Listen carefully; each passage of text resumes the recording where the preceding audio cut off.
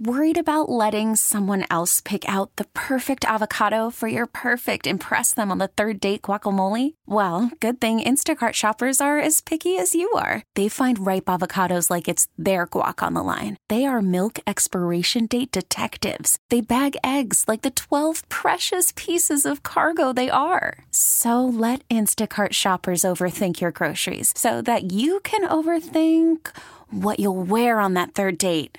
Download the Instacart app to get free delivery on your first 3 orders while supplies last. Minimum $10 per order. Additional terms apply. All right. Israel Gutierrez, our pal, he joins us right now in the Orion Fuel and Downstairs Convenience Store. His guest line truly steps beyond convenience. Israel, good morning. What was your prediction, or what I guess is your prediction? What do you make of the Heat after the preseason games? How many wins has this team got this year? I don't really know how to do that necessarily. I mean, I would say that if things were healthy, if they were healthy all season long, I thought that would be, that 6, 7, 8 seed playoff team. So whatever number of wins, 42, 43. I know most people think it's going to be well under, but I think with most teams, if you assume health, like that's, you think better things. Now, that's clearly not going to happen necessarily. And if a guy like Hassan or Goran Dragic or Justice Winslow miss a significant amount of time, that throws everything, up in the air. But for the most part, I liked the way they play. I knew that they'd had a lot of playmakers that can keep offensive possessions going. And if they were just, maintain that and play pretty good defense, then they'd be a pretty decent team. Is it true that this team's offense this year, I mean, they scored 108 points, they shot the ball well, not from 3, and they had a ridiculous 74 points in the paint. I mean, I've never heard of such a high number. Is it true that this offense is likely going to be a lot better this year than it was last year? I mean, if it maintains this level, yeah, but, teams figure stuff out.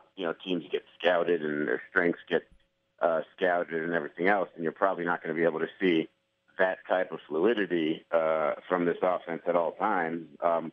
But, again, I think that the positive here is that you have multiple guys that can create or at least break down a defense. And if the offense stays true to how it wants to play, which is ball movement and finding open guys, you only need that one successful breakdown of the defense to keep things moving. So I don't know, like it could be one of those deals where it's like you can't really pinpoint who it is that is making this offense work, and then it's even that much more difficult to defend, or a couple parts or a couple things get figured out, and then all of a sudden this whole team is kind of thrown for a loop. So I don't know. You just got to let it play out a little bit. But I think, again, what's positive is that you got multiple playmakers and you got a good defensive anchor there. So at least that part, in terms of like what makes good basketball, you have 2 elements right there. That's pretty good.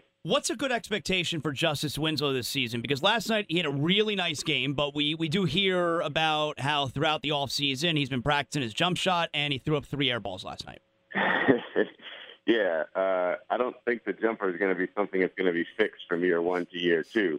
So I think what you want to do is see some signs in that respect, see some stretches where he's really comfortable shooting it. But as long as he can still have an impact as a playmaker, and as long as teams still somewhat respect that he can at least drive by his man, get to the lane, he's going to be fine.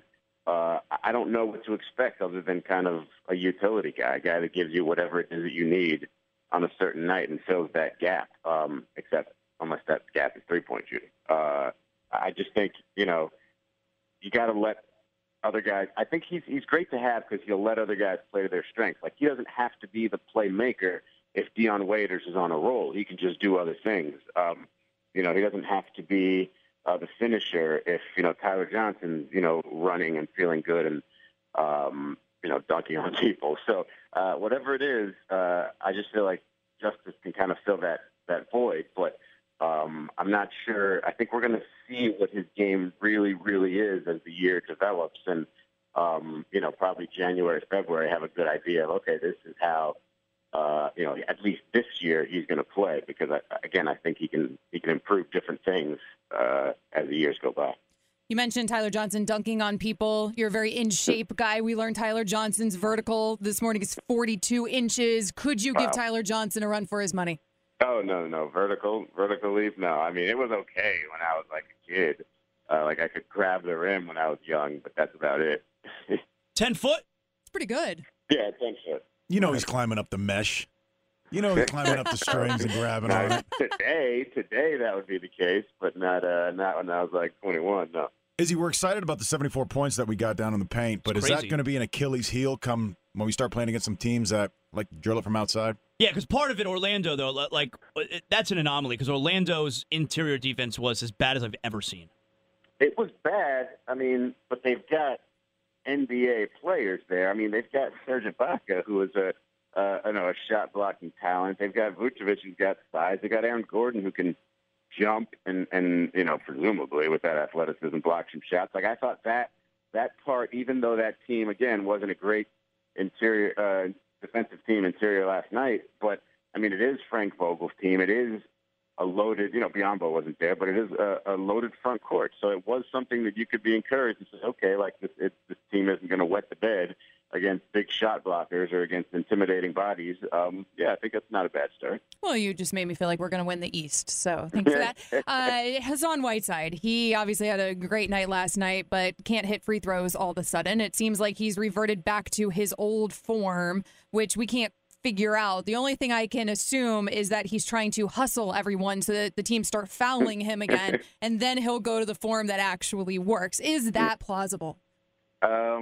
It does feel like he kind of changed a little bit of a routine for no reason, because it was really good last year when he just kind of, caught it and shot it.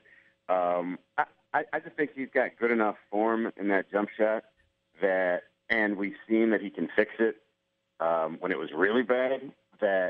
No, I don't think it's going to be a big deal. Like, I think you can kind of just, once he gets into a rhythm, getting into the foul line regularly, once he focuses on it, I think he can still be that 70, high 60% free throw shooter. Speaking of the hustle game, is that what we are going to be? I know it's only a little body of work, but are we going to be the young, hungry, hustling type of team? I think that's I think that's the only way that they're going to be a good team this year. Yeah, and it's not even like the young part, because Goran kind of plays that way, where it just feels like he's always trying to get to the rim, and that feels like that hustle type of play, that gritty type of basketball that you just got to, don't settle and beat your opponent. You got to play to your strength somehow. And I think, guys like James Johnson, for example, I've always thought of him as ever since I saw him in Toronto 2 years ago. I just felt like he had a similar vibe in terms of toughness to Udonis Haslem. Like, I thought he and UD were very similar people. And when you throw in, and he's a guy that, he has that skill set. He has a skill set that I think teams in the past maybe don't let him show for very long stretches. And I don't know why necessarily, because there were times in Toronto where I thought he was the toughest, most versatile, kind of wing/front court defender that they had, but they wouldn't play him much. And so I just think there's guys that you're going to see certain skills out of it. You're going to be like, that's pretty good. Dion Waiters' passing, for example. His interior passing, you saw that with Hassan Whiteside. Like, that's kind of impressive. Like, he does have a lot of Dwayne Wade in his game. Maybe looks like Dwayne Wade after a few drinks, but it's still got some Dwayne Wade in his game. So, I think it's just going to be fun. I don't know exactly how it's going to continue to develop, but it's going to be something where you're just going to be like, yeah, this is a fun team to watch. By the way, did you see the passing skills of Hassan? And I think Zaslow is going to start referring to them as assists. Assist. That's something about that. It sounds like I think he got one in the category yesterday. He got one. That's right. He had a assist last night. I like that. I don't know. It's cute, huh? I don't know what else to say other than that sounds pretty funny coming out of your mouth, Zaslow. I want to ask you a couple of things outside the Heat. Anthony Davis last night had a crazy opening night. He had 15 points. He had 16 rebounds. I mean, I look at Anthony Davis. 15 or 50? 50, 5-0. Okay. He had 50 points, 16 rebounds. It sounded like you said 15. I didn't. Watch some NBA and you would see that he scored 50 last night. I know he did. Me to tell That's why I go ahead. I look at him. He did say 15. I'm going to second that. He did say 15. Bunch of jerks around here. I look at Anthony Davis. He looks like an elite player to me since the day he got to the NBA. Yet the Pelicans, they lose last night at home to Denver. They're never any good. So how good is Anthony Davis actually? I mean, in terms of just skilled basketball player, man, he's fantastic. Like, he's jaw-droppingly good. But I think two things that we haven't figured out is, A, and this is the part that you can't really control, can he stay on the floor? Whatever, that's a health thing. You got to see it happen. But the other part is what kind of players complement him around him. They've had some awkward fits like Tyreek Evans, Eric Gordon, Drew Holiday's been fine, but I don't know what necessarily complements him. Is it a team of shooters? It is a team of defensive players. And so, if he can have 50 and his team loses Denver. And granted, it was in Denver, so it wasn't. No, it was in New Orleans. Denver? It was in New Orleans. Yeah. Huh. I thought I saw the end of that game. It looked like it was on Denver's court. Anyway, I just don't know what makes, what complements him well. And we also don't know if Alvin Gentry can really lead that team. So I don't know. I'm not going to sit here and say that Anthony Davis is the problem when the guy can put up those types of numbers. I'm sure it's the guys around him / the people who are leading him, but it is kind of confusing. Like, I don't know what to make of it necessarily. The Pelicans wore red yesterday on their home floor. It's probably why you thought that they were on the road. Yeah, I hate when the NBA does that. I hate when they do that. Home team wears white. 5 seconds left. All right, finally here, Dwayne Wade makes his debut in a Chicago uniform tonight. Give me Dwayne Wade's numbers this season. Well, that's assuming he ends it in Chicago with this roster. It's going to be rough. I still think the guy's going to average about at least 18, 19, and 6. I don't know what the efficiency numbers are going to look like because it feels like if he kind of takes the lead on things, you're definitely going to crowd him. So I don't know. I'm just mad, man. I just realized last week that I'm not going to be here for his return game. I'm going to be in Los Angeles at some conference, and I'm angry at myself. What? Oh. What kind of conference is more important? The conference that people want me to speak at. That's all.